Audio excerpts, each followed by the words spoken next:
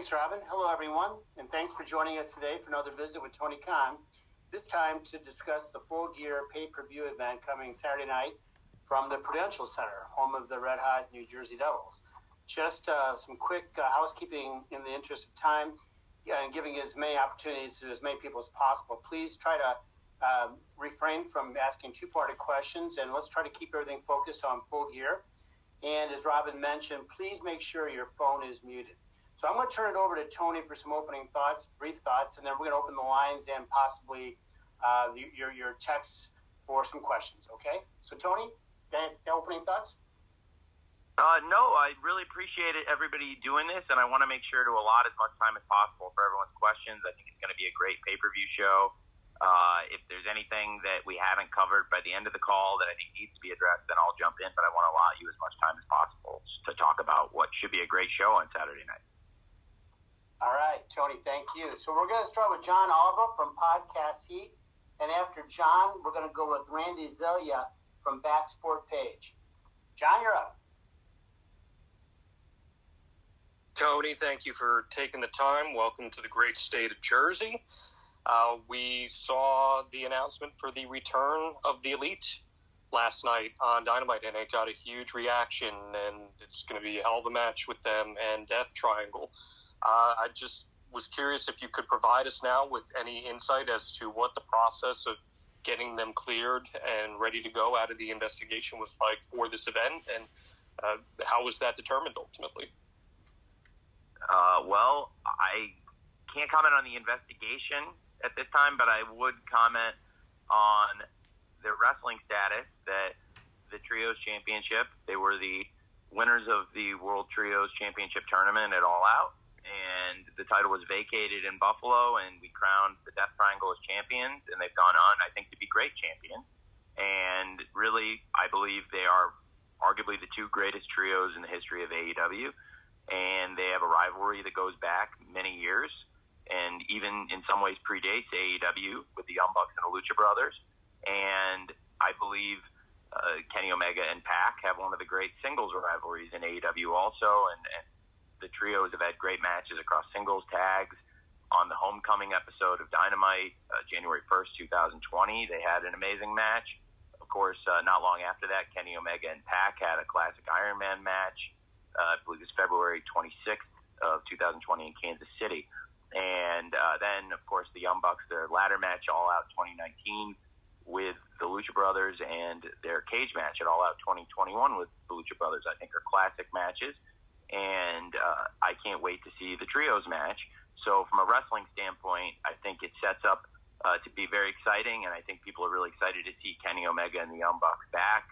They have fans all over the world, so it's a very compelling reason to watch a pay-per-view to begin with, and to have it be such a great match, high stakes for the World Trios Championships, which I think have added a lot to Dynamite in recent months, and we've had a lot of great matches, including last night, Death Triangle versus the TV debut of AR Fox, and the reunited Top Flight with the return of Darius Martin. I thought that was a great match, and I'm really looking forward to the Trios match, and I can't comment on that backstage aspect of it, unfortunately, but I also really do appreciate you asking and understand that part of it. But I think from a wrestling standpoint, that's what went into it, if that makes sense.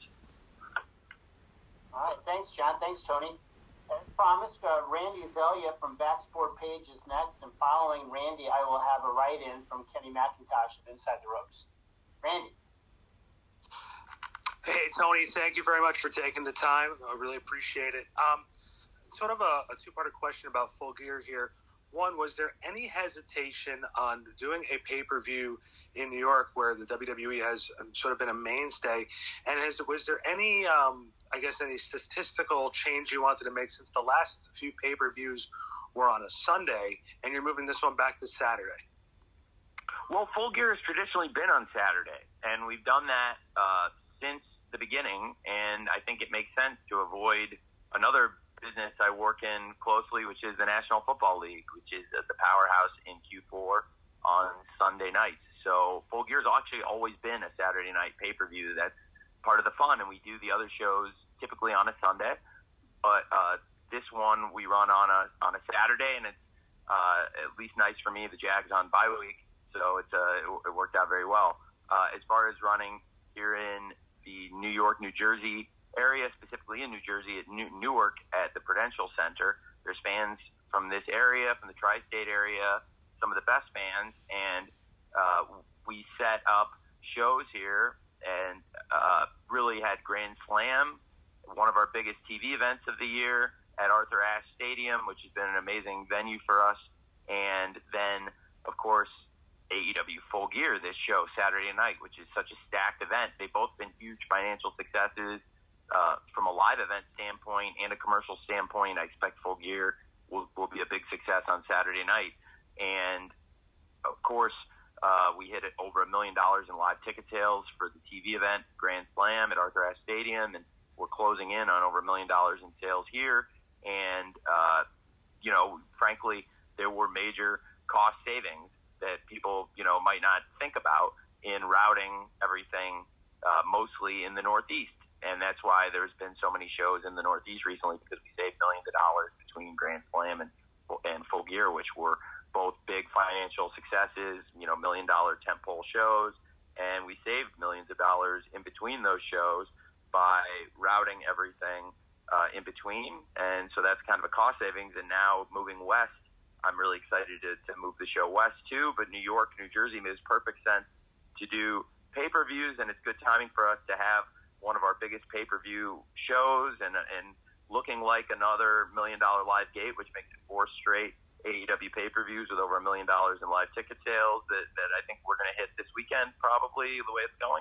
Very close. And then, now good timing for us to move west after, what was in many ways an economical tour here. He's running a lot of great shows in the Northeast in these recent months and with the big financial successes of Grand Slam and Full Gear, which I think now shows that we can run some of the biggest events in this market, especially because, to your point, being competitive in the market, the biggest live wrestling event anybody's done in terms of attendance in New York is AEW Grand Slam. All right. Appreciate it, Randy. As promised, I've got a write-in here from Kenny McIntosh, and then after Tony responds to Kenny, we'll go with Will Washington from Grapsity. So, Tony, Kenny has the following question.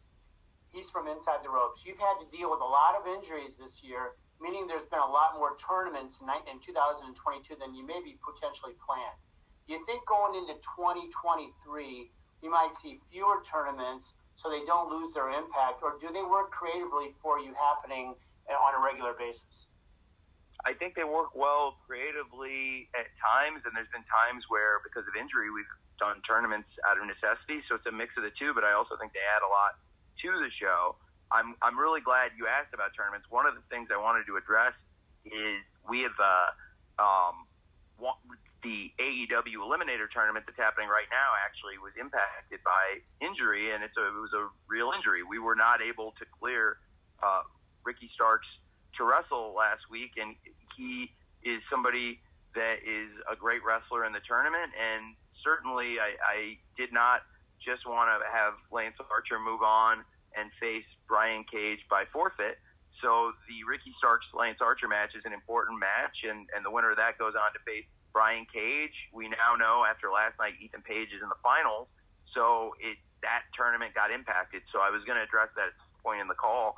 That is really in the hands, to some extent, by the doctors, but also just out of everybody's hands, because truly we could not clear Ricky to wrestle last week, so it set that tournament schedule behind. So I think what is going to happen is, of course, on Rampage we've announced that Ricky Starks versus Lance Archer, and the winner of Archer versus Starks will wrestle on the 0 hour against Brian Cage, and then the winner of that match on the 0 hour will then go on to Wednesday Night Dynamite in Chicago, which is doing very well, by the way. It's outselling our last trip to Wintrust Arena, and looking like a great event on Wednesday night, the evening before Thanksgiving, a great tradition that we started in Chicago.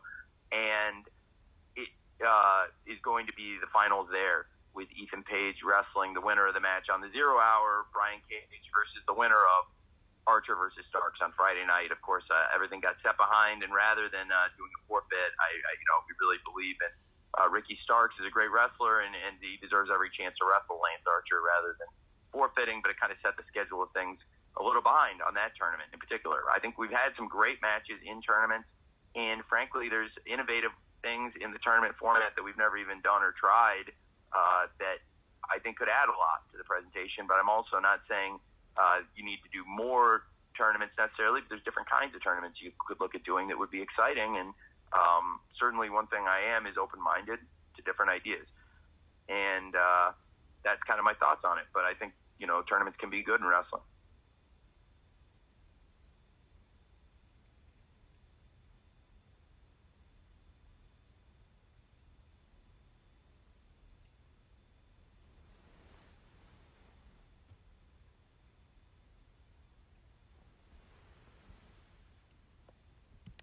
Hey, Will. Yeah. All right. Hey, Tony. So one of the concepts introduced to AEW here in 2022 was the interim championship. We saw Cody Rhodes have a bout of COVID, and Sammy Guevara was crowned interim TNT champion. CM Punk went down with a foot injury, and Jon Moxley was crowned interim champion. But those were situations that were all resolved relatively quickly. On this card, we have Toni Storm defending the interim world title against Jamie Hayter, which has been in interim status since Thunder Rosa announced her injury in August. Thunder Rosa, though, has recently stated in multiple interviews that she doesn't anticipate being ready to go until 2023 at the earliest. So given that we've seen other titles, such as the Trios titles and World titles, stripped recently, was there any consideration going into Full Gear in crowning a lineal world champion, especially given how active Toni Storm has been as a defending champion? Yes, it's something we have considered, and, it's something to consider. And I'm, still weighing the pros and cons. Thunder Rosa is a great wrestler, and it's unfortunate she's injured, and it's kept her out a long time. But it's not an easy situation, and, I try to take everything on a case-by-case basis, and, trying to give Thunder Rosa every opportunity to come back and defend the championship. But if eventually you would have to crown a lineal champion, to your point, and it's a great point. Appreciate it, Will. Thanks, Will. John Orchiola from Screen Rant, you are next, and I will follow John with the writing question from Chris Mueller of Bleacher Report. John.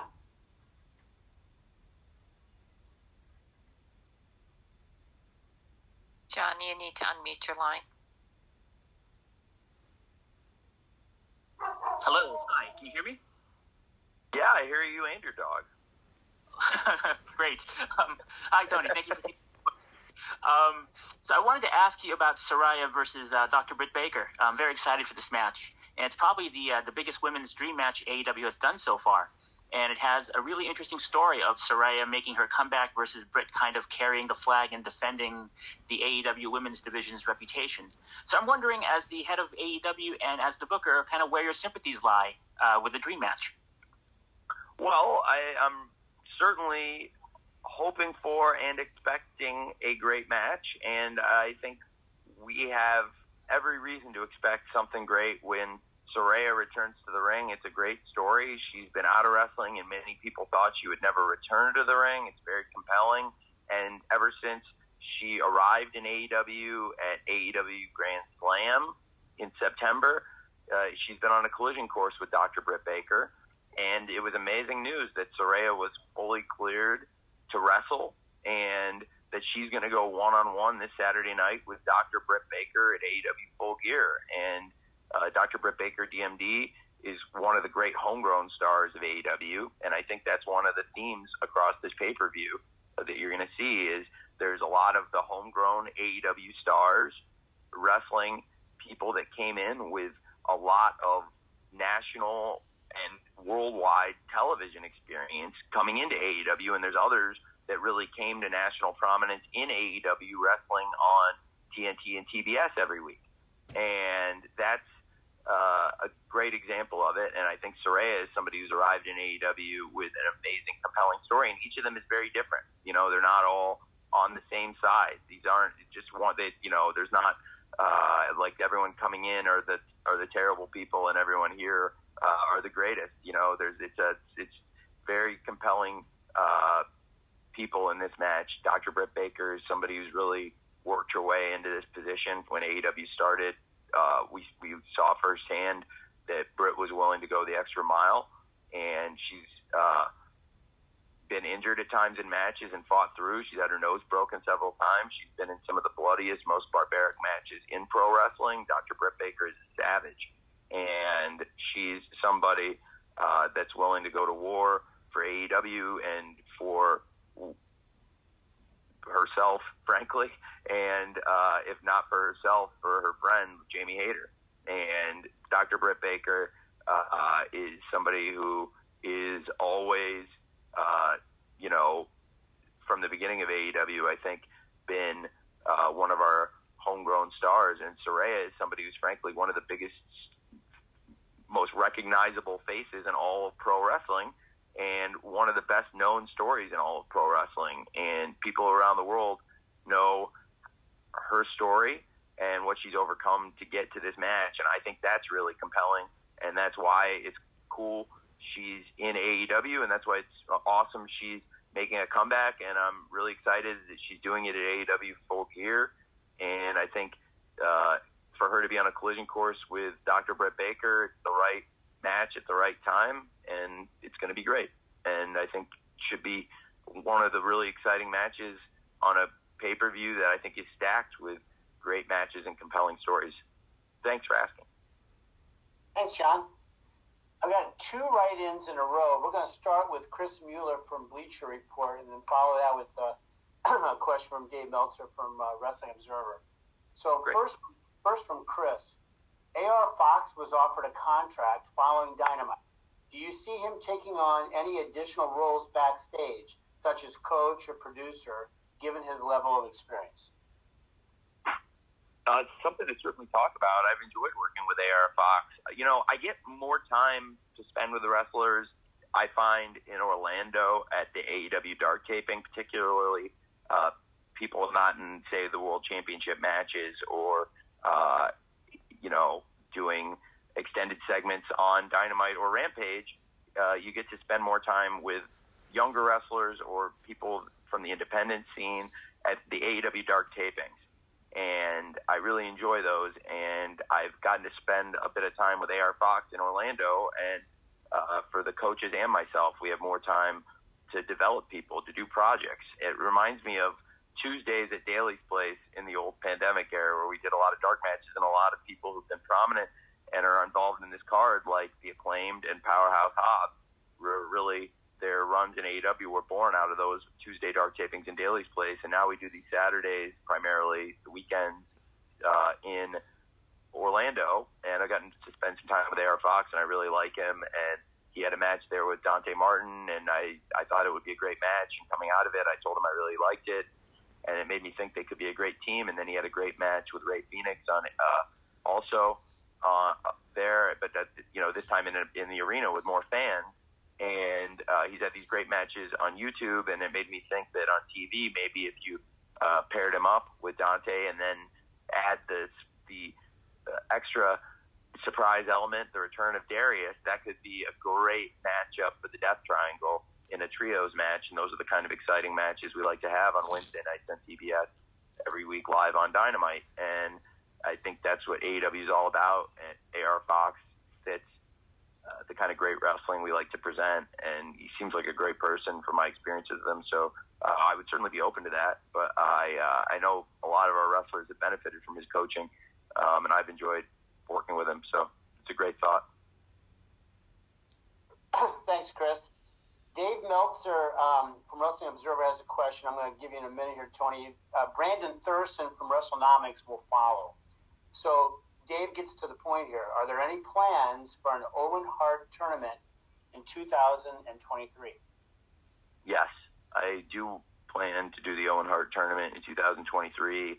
I would like to continue my great relationship with Dr. Martha Hart and her family. Oj Hart recently attended the Jaguars-Broncos game at Wembley Stadium. I really like Oj. He's a tremendous guy. And Martha and the whole family, they're great. And we loved having them in AEW, and the Owen Hart tournament tradition will continue. And I hope hopefully it'll have more great matches. Some of the matches last year are still some of my favorite matches in AEW this year. I thought there were some really good ones in that tournament, and I think we can do some really compelling things next year also with the Owen Hart tournament. And I'm very excited to collaborate with Dr. Martha Hart again. She's a tremendous person. And I really appreciate Chris Jericho facilitating that connection several years ago, actually during the pandemic. We did a lot of work, and I think came out in many ways. A lot of the things we worked to achieve in the pandemic benefited us when we came out. And, those Zooms we did with Martha really paid off. Chris was on some of those, and Cody was actually back on some of those too. And we had some really nice Zooms with Martha, and she's been a great friend to us. That's great news. Thanks, Tony. Thanks for the question, Dave. As promised, Brandon Thurston from WrestleNomics is up next, and I will follow Brandon with a write-in from Libby Cadman from WrestleN. So, Brandon, the floor is yours. Brandon, please unmute yourself. Hi, Tony. Thanks for the time today.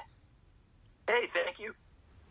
I wanted to ask, CM Punk was pretty clearly a strong contributor for AEW across pay-per-view, ticket sales, TV ratings, and merchandise. There's a lot of speculation. Most people probably think he won't be back, but I just wanted to ask you if we've seen the last of CM Punk in AEW. I can't comment on that. I have nothing but positive things to say about the contribution CM Punk has made in AEW on screen, and certainly a lot of positive things to say about the things he did in AEW to date, and I can't comment on that. But I do understand why you'd ask, and I appreciate you asking. Brandon, appreciate that. Next up, I've got a write-in from Libby Cadman from WrestleN, and then I've got another write-in from Amy Nemedy from WrestleJoy. So here we go from Libby, Tony. Libby's question: Dynamite this week really seemed to take advantage of the in-ring promos, video packages, and almost highlight reels and mini packages to set audiences up for this Saturday, a highlight being the acclaimed music video pre-match. How do you creatively approach these video packages compared to an in-ring promo, and what's the process in working out which is the most appropriate form to use? Well, a lot of times the live, it's a great question. Thank you. I got so excited I almost jumped into it with that. Thank you. That's a tremendous question about the production. And I try to keep stuff in and around the ring as much as possible. And it's funny because I credit a lot of it, the shows I really inspired in a lot of ways by the early Nitros, which I think were great. And the first few years, the show was more focused around the ring, and it was a different kind of show and a different kind of presentation. And then I felt like in the later 90s and into the 2000s, the show at times tried to do more backstage segments, but that's off the point of what I'm trying to say, but it is kind of on the point at the same time, which is that I like to keep stuff around the ring as much as possible, whether it's the matches, the promos. It's important to do backstage segments, and in the flow of the show, there's just a lot of reasons why it makes sense, frankly, to do things backstage. In this show, in a go-home show, I think this was the week where you want to showcase a lot of video packages and a lot of informational stuff, and frankly, sometimes they don't do as good of a number, but that's not because they aren't as good of a product, because I think that's some of the best stuff are these packages and videos and things of that nature. Now, I'll be interested to see the number, but also, frankly, on a go-home show, because of the huge economic swing of a pay-per-view and the big value of the pay-per-view, this is the week for us, our partnership with Warner Brothers Discovery. It's like, everything is calculated, the choices we make, so this is a big push for the pay-per-view. So it'll be interesting to see how they do, but also this show was very much about getting people interested in Full Gear, and I think almost everything, the vast majority of the things on the show, largely, were there to push people towards Full Gear and get people excited about it. And I think there was a lot of really exciting things on the show. There's 10 matches on the pay-per-view, and, I think it'll be within the traditional window. I expect, I can say will end, or at a very reasonable time, and I think it won't be from the time we actually start wrestling on the 0 hour, because I think there'll be some just of these exciting video recaps and packages to get people caught up to start the 0 hour, which is largely about getting people interested in Full Gear, but also for the live crowd. We won't start the wrestling right at the top of the 0 hour necessarily, and I think it won't, it'll be a relatively tight night of wrestling. It won't be, for example, Double or Nothing. That was a calculated move, being out on the West Coast, not only in the show starting so early, and the crowd really, to my point, I think was proven right about the live crowd. The hottest they were was the end of the night for the last three matches. The third act, as I referred to it, from Anarchy in the Arena and the three-way match for the World Tag Team Championship and the World Title match. And but that also for the TV crowd was a long show, and I probably wouldn't do it that way again, except that, to my point, we did get a lot of late buys because I was also competing with a potential Game 7, which did happen, and it was good to have stuff up our sleeve where a lot of the best stuff started after Game 7, and we got a lot of late buys. So a lot of stuff is driven to the pay-per-views, and that is my greater point here. That's why you do a lot of video recap stuff and some of those promos and videos and packages leading into a pay-per-view. And we also have, to that point, the countdown to Full Gear coming up after AEW Rampage, which is exclusively these great packages, extended interviews, and some of the best interviews and compelling storytelling in pro wrestling, I really believe, is done on those countdown shows. So I'm excited for the countdown also after Rampage, and we got kind of a preview of some of that for the Dynamite audience, which is our biggest audience every week, which reaches worldwide well over 1 million people every Wednesday night. So that's what the thinking was for that. Thanks. Thanks, Livy, and thank you, Tony. I've got a write-in here from Amy Nemedy from WrestleJoy, and Amy will be followed by BJ Lisco from Web is Jericho. Here's Amy's question, Tony. Nyla Rose and Jade Cargill have built an epic feud and storyline around the TBS Championship with the stolen belt, replica belt going on tour with Jade, and Nyla's shenanigans. How did this story come about, and what are your expectations for Full Gear? Well, the story came about in a funny way. We have actually, to be honest, I think planted the seed in Nyla's head to steal the championship belt. It was Tony Schiavone. Tony Schiavone mentioned something about it, and we had the meeting, and every once in a while, I thought it was a great idea that Nyla ended up running with, and she had a lot of fun with it, and it was a great way to showcase Nyla's personality, and so I thought that would be a really good way to go. And Nyla, the champ as I call her, I've been calling her champ for years, even though she hasn't been holding the title. Now she's stolen the title, and I still call her champ, but she took the title, took the ball, and effectively and ran with it, and it's been a lot of fun. And Jade Cargill is, to date, unbeaten, but I think Nyla Rose represents the toughest struggle she's going to have to date. But for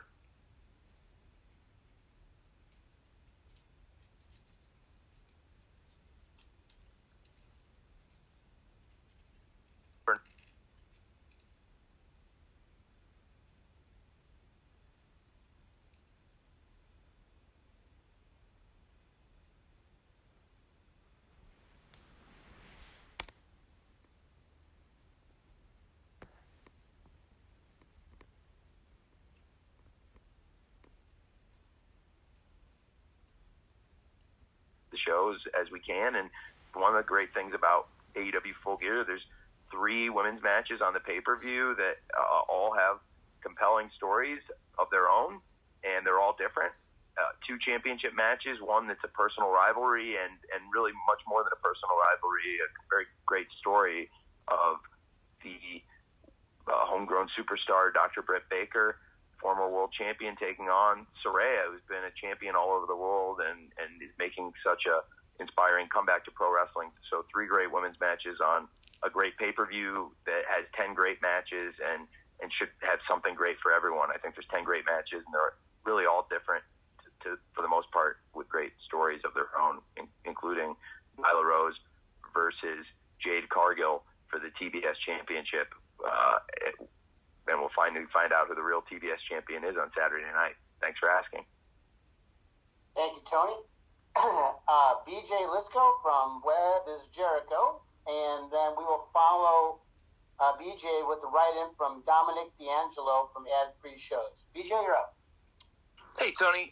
My question is in regards to FTR, who, have been having one of the best years of really any tag team in recent memory. But they don't have a match on Full Gear as of right now, and they didn't have one on Grand Slam either. And I was just wondering, is the reason they're not part of Saturday's show that they're being positioned perhaps for the last Ring of Honor pay-per-view, and also maybe as like flag bearers for the Ring of Honor brand once presumably a TV deal is in place? Thanks. I would love, first of all, to showcase FTR as much as possible. I have so many great wrestlers in this company, and it gives me a lot of thought about creating more content, not only under the AEW banner, certainly also possibly under the Ring of Honor banner, but just looking at it, the AEW roster, and FTR, one of the greatest teams in the world, and obviously that makes them one of the best teams on the AEW roster by default. I think they're one of the greatest teams in the world, and we have a roster with some of the best teams, and they were in a great position, certainly in that number one contenders match right there. I think we have some other great tag teams. Certainly Swerve Strickland and Keith Lee have come in as free agents and reformed a team they had on the independents and have been a dominant tag team. They were also great world champions this year. They ended up coming out ahead in that match by hook or by crook, and now we see Swerve and really Keith, I think, both have been two of the best free agent signings we've had ever, and this year in 2022, we've had some free agent people, including Keith Lee, Swerve Strickland, Tony Storm is another great example, people who've come in and been very impactful and significant, and I think, FTR are a great example of that also from a couple of years ago that have come into AEW and have been very successful. They've had a great run in AEW. Of course, last week, they were on AEW Dynamite last week in a great 8-man tag, and they won the opening match, which had a great audience, and they were a huge part of that, teaming with the Acclaimed against Keith and Swerve and the Guns, and kind of getting some measure of revenge on Keith and Swerve. It's a great tag team picture. FTR are a big part of it. They're also, to your point, a huge part of Ring of Honor and New Japan Pro Wrestling.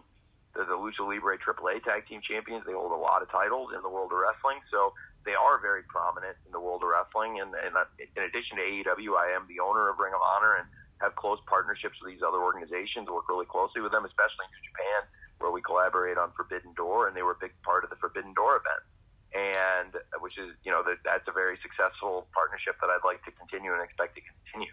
And with New Japan and Forbidden Door and collaborating, and FTR have been great champions for them and have been great champions for us with Ring of Honor and with AEW. So I would like to get many wrestlers, including, frankly, FTR, involved more and create more content for AEW and Ring of Honor so we can showcase more wrestlers, because I think we have, frankly, more than 3 hours worth of great wrestlers, and it's something that there's demand for, is more of these great wrestlers and more of these great matches. I have some thoughts on that in the presentation going forward that, are pretty compelling, and I think it's an exciting time in the pro wrestling business and in the content creation business. And AEW's got a great relationship with Warner Brothers Discovery, and now Ring of Honor is starting to dip the toe in the water effectively with Warner Brothers Discovery for the first time collaborating on the pay-per-view events. Final Battle is happening December 10th. But right now, all hands on deck for me personally, and even for the Ring of Honor, frankly, with the Ring of Honor World Championship match, Chris Jericho versus Claudio Castagnoli versus Bryan Danielson versus Sammy Guevara on Saturday night. And for FTR, I just think they're two of the best wrestlers in the world, and I absolutely would love to showcase them. And I think they are definitely in the mix here. And I think the world of them for AEW and for Ring of Honor both, and I think they could be great. To your point, lead representatives for both promotions, for AEW, Ring of Honor, and for New Japan Pro Wrestling, for that matter. So it's great. Thanks, BJ. And we got a write-in here, Tony, from Dominic D'Angelo, which is almost follows your last answer here. I want to, after Dominic, we're going to go to Emily Hallwettle from Women's Wrestling Talk. So, Emily, be ready.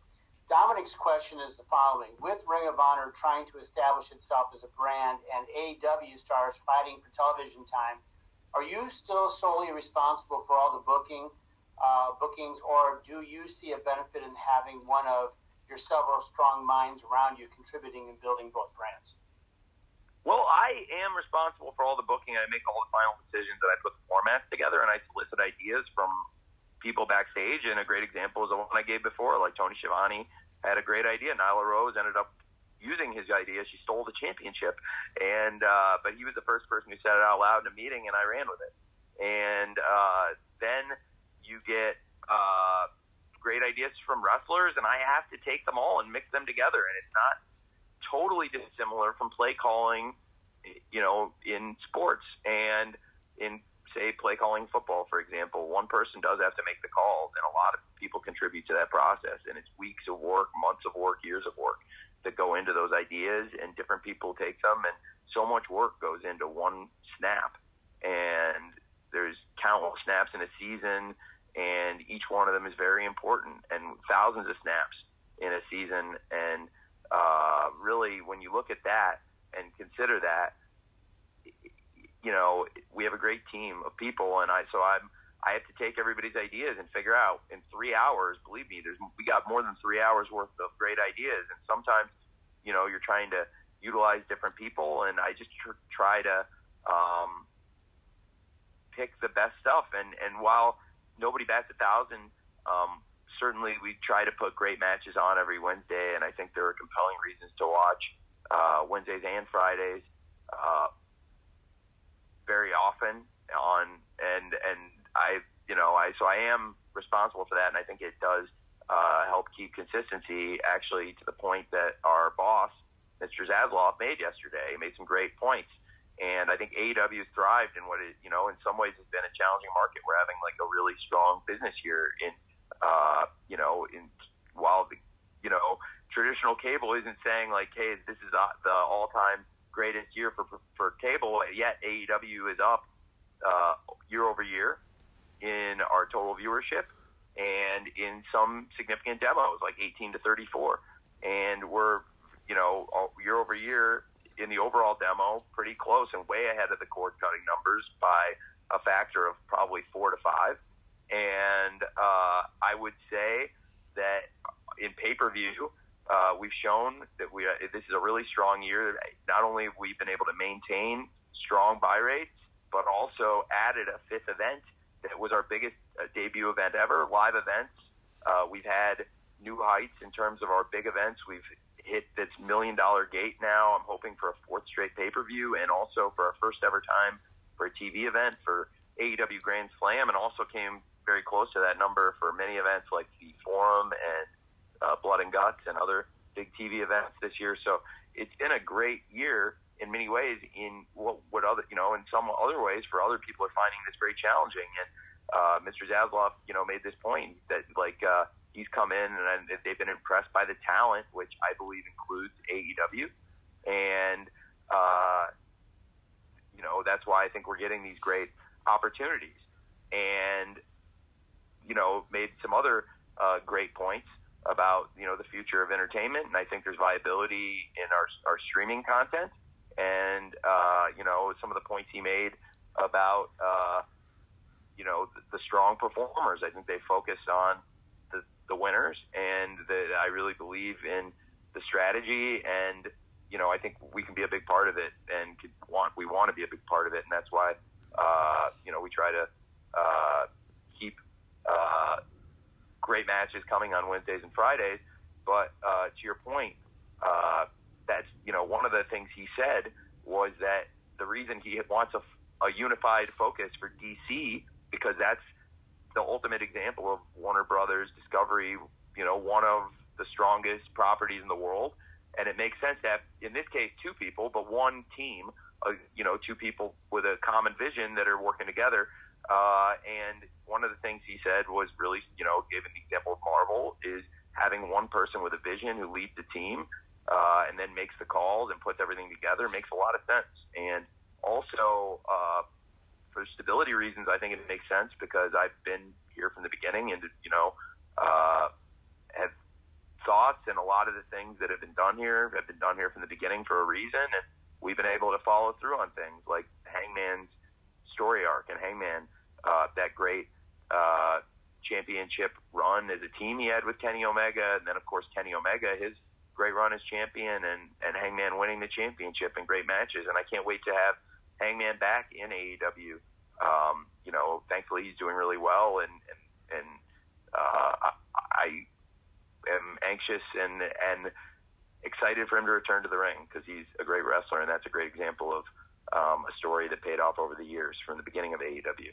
And that's kind of the thought of it. But I also have to give a lot of credit to a lot of people on the team. I named a bunch of the producers, coaches, backstage people, but I also give a lot of credit to a lot of the wrestlers who come to me with great ideas. And frankly, I probably only end up using less than 50%, significantly, probably way less than 50% of the ideas I hear every week, because we can only do so much in the 3 hours of Dynamite and Rampage, and then with some things on Elevation and Dark too, and for Ring of Honor. So I try to pick the best I can, and that's how we do it. And I have a lot of my own ideas, and it's just mixing them together. And thankfully, I have a lot of really smart people to bounce it off of, and we're always looking to make that team stronger too. I think that's why we from the beginning of AEW, I've always tried to talk to dozens and dozens of people in the company every single week about different ideas and how we can utilize them best on TV. Thanks for asking. Thanks, Dominic. So Emily Hallweddle from Women's Wrestling Talk is next, and I'm going to follow Emily with a write-in from Tony Miller of Toned In Entertainment. Emily? Thanks. Hi, can you guys hear me okay? Yes. Awesome. I just thank you so much for the opportunity. I actually took off. I'm a college student. I was able to take off class to have this opportunity, so thank you so much for the opportunity. I was just wondering, we've been talking a lot right now about AEW sort of reaching new heights and expanding shows. So I guess I was just sort of wondering what your hopes are for the women's division continuing from Full Gear, prospective championship contenders, or just kind of like general future division, any other talents coming in like from Joshi or anything like that? Well, it's a great question. I think this is one of the most exciting pay-per-views we've ever presented for many reasons, and I think it's some of the most compelling matches in women's wrestling we've ever offered, whether it's the interim world championship match, Toni Storm versus Jamie Hayter, the TBS championship match, Nyla Rose versus Jade Cargill, or the inspiring comeback story, Saraya returning against all odds in AEW to take on Dr. Britt Baker, DMD, the former world champion. I think it's a lot of great stories that have been told on TV in recent months, and it's all coming to a head on Saturday night at Full Gear. And coming out of Full Gear, we'll see where we stand out of all three of these programs and where all six of these women stand. And then there's some great women waiting in the wings. I thought, for example, Anna Jay was tremendous last night against Toni Storm. Anna Jay has got a great record this year. If you saw the stats, she's really somebody we want out there wrestling a lot and getting her out.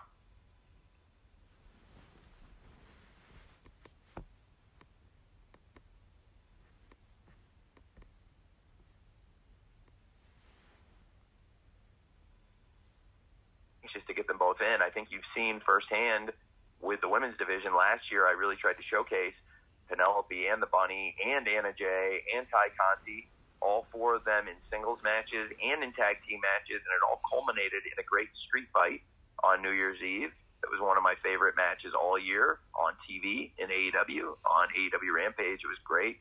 New Year's Eve street fight in Jacksonville. And I think going forward, all those women, in addition to the great women on the pay-per-view Willow Nightingale is somebody that signed with AEW recently. I'm very excited about. There's a number of Joshi that, of course, I mean, Hikaru Shida is a former world champion, and Rio is a former world champion. Whenever they're around AEW, they're in the mix to be contenders in championship opportunities, and certainly a lot of other great wrestlers too that we look to scout and showcase in the future. Thanks. That's a great question. Very much appreciated there, Emily. I've got a write-in question here from Tony Miller. From Tony Miller from Toned In Entertainment. And after Tony, we're going to go to another write-in from Joey Hayden at the Dallas Morning News. So the first one here, Tony, from Tony Miller, is I've watched every AEW pay-per-view or saw them live since the beginning. This Saturday, for the first time, I will be watching at Regal Cinemas. How important is that platform, and what are your expectations with Regal Cinemas moving forward? Well, it's a great question. Some of it is,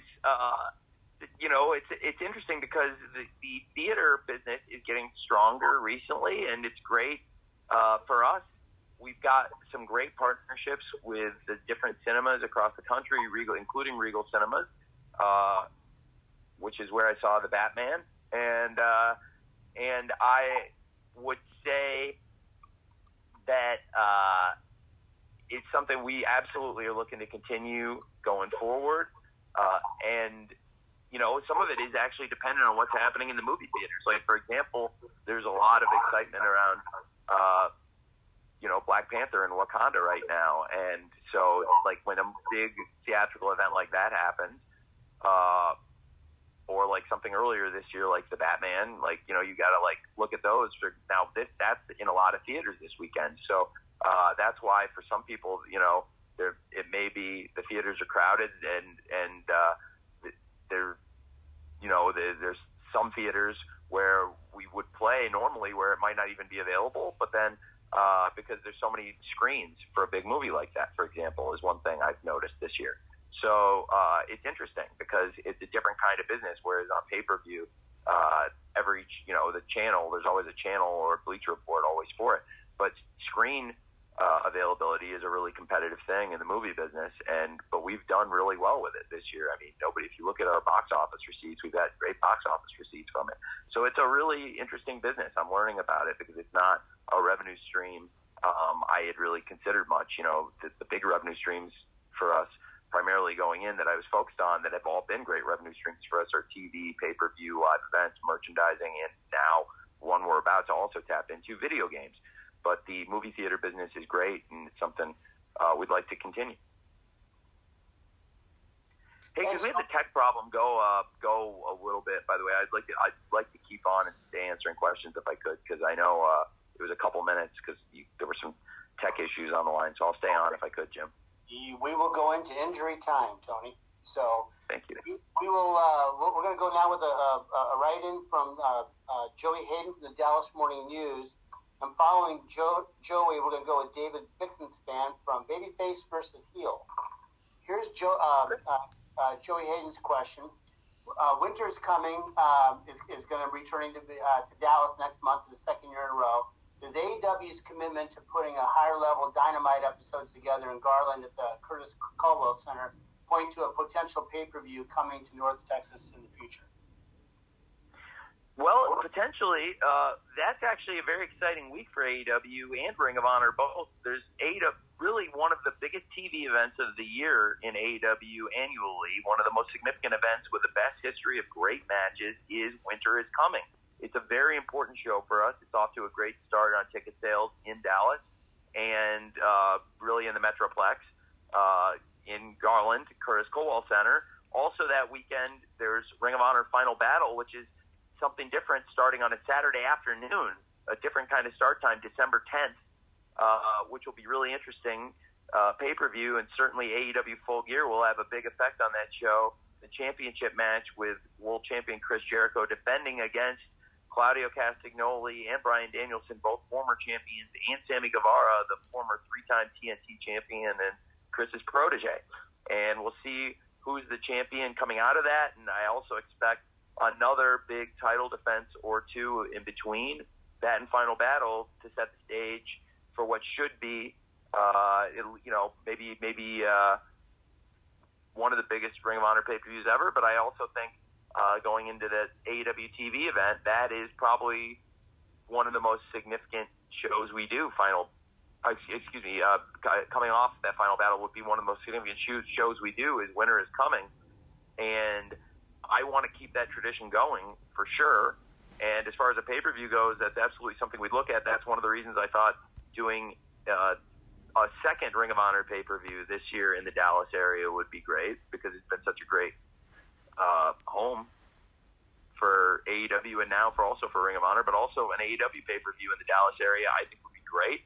I might look, frankly, at a bigger venue than the Curtis Colwell Center, which I think is a great TV venue for us, and it's just been economically a very friendly deal for AEW. If you look at the economics of some of the buildings we pick and why, sometimes there is some methodology to it, and you could argue with it sometimes if, there's bigger returns other places, but sometimes those also do come at the cost of transport, rent, load in, some of the consideration. So I do think moving forward that certainly Curtis Colwell Center has been a great partner, and we could continue doing shows there, and we'll see what happens going forward. I think Winter is Coming is definitely a tradition in the Dallas area I want to keep going. And then as far as pay-per-view events, that's definitely something I'm open to for AEW in the Dallas area, and that's why because I believe in the market so much, that's why I've worked this money. Second Ring of Honor pay-per-view there, and that's also why we're doing Winter is Coming there every year is one of our biggest TV shows. Thank you for asking. Thank you, Joey. All right, Tony, next up is David Bixenspan from Babyface versus Heel, and we will follow David with Sean Ross Sapp from Fightful. Bix? Great. Hey, Tony, thanks for your time. Hey, thanks, man. So, this is the first time that any of the ROH singles titles have been defended on any of the AEW branded pay-per-views. And one of the bigger, or at least more widespread criticisms of the TV lately that I've seen has been that the ROH titles have kind of bogged down or confused the shows a bit. How do you feel about that criticism? And also, is there a timetable for reevaluating things if a TV deal doesn't materialize? I think at the end of the year, certainly after Final Battle, we'll see where we are with it. But I do think some of the matches have been great, like Chris Jericho versus Bandito, and now this is a really significant match, with Chris Jericho versus Claudio Castagnoli versus Bryan Danielson versus Sammy Guevara. That's four of the big names in pro wrestling, four huge names in AEW, but also three men who've been the Ring of Honor World Champion against a man who's the three-time former TNT champion. I think it's possible. I'm open to different things, but I've been very also open that I'm very interested in weekly Ring of Honor television, in addition to what we're doing now with Warner Brothers Discovery, which is a very lucrative partnership and worth pursuing, because so far this has been, on a per-event basis, the greatest year in Ring of Honor pay-per-view history, and I've only done 2 shows, and I'm going on the 3rd one, so there is a real revenue stream here, nobody can deny. Plus, the ticket sales also, I think, on a per-event basis, is probably also the best year Ring of Honor's ever had.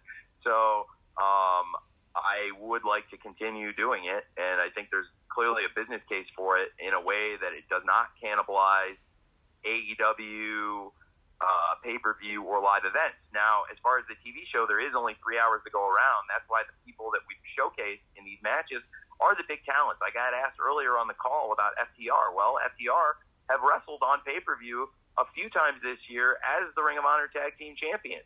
And Forbidden Door, in a great match where they actually won the IWGP Heavyweight Tag Team Championship and became Triple Crown champions, where they hold 3 world titles in the world of pro wrestling, in which I have a pretty big influence, frankly, and have a lot of opportunities to showcase them. And now being able to have another platform to show one of the best teams in the world to an audience that clearly really appreciates them, and to the point that I got asked earlier on the call, the Ring of Honor allowed me to feature FTR in a damn pay-per-view main event that was one of the best main events of the entire year on pay-per-view, FTR versus the Briscoes 2 out of 3 falls, in a match that I literally could not do in AEW, and believe me, I've tried. So, and then, there's, the AEW 3 hours of TV a week. I've been asked about. Well, it's a great opportunity if we get Ring of Honor events like Death Before Dishonor, like Supercard of Honor, and like Final Battle.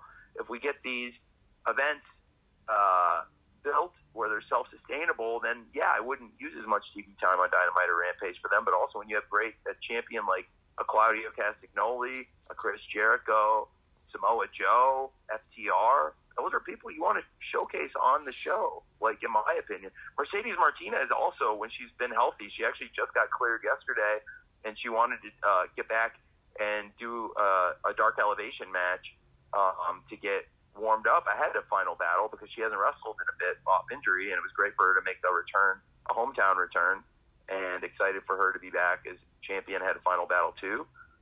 Wheeler Yuta's a great wrestler that was a great champion, and now Daniel Garcia's a great wrestler, and they haven't really, the Pure title has been more focused on Elevation and Dark, honestly. So, it's fair to talk about, and I'll talk about anybody's, any personal thoughts. They're all subject to opinions. That's one thing that is common across wrestling, soccer, and football, that, like, they're all businesses, so at some point, like, your opinions do need to translate to box office and revenues at some point, and that's the bottom line. But on the other hand, like, they are just opinions, and you can't fault anybody for having them. It's more about the accumulation of those opinions and the sum of the decisions you make.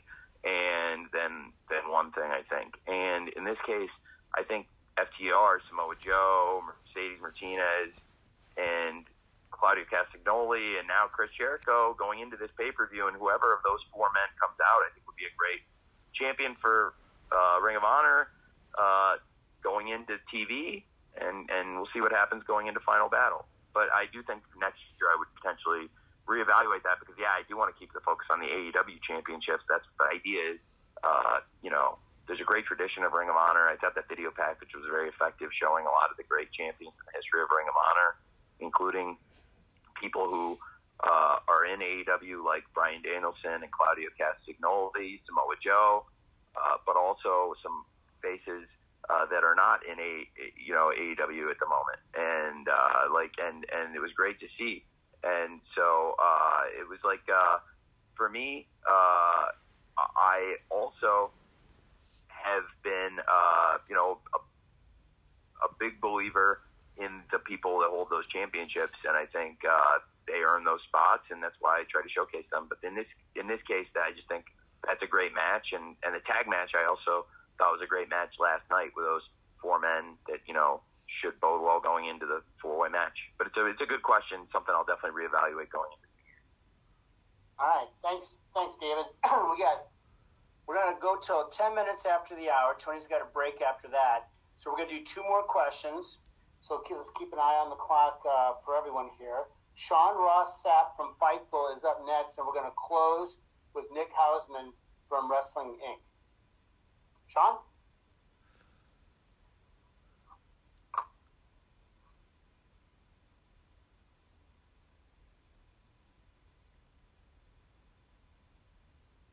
Sean you'd have to read Sean's question. He doesn't have the audio. I apologize. I apologize.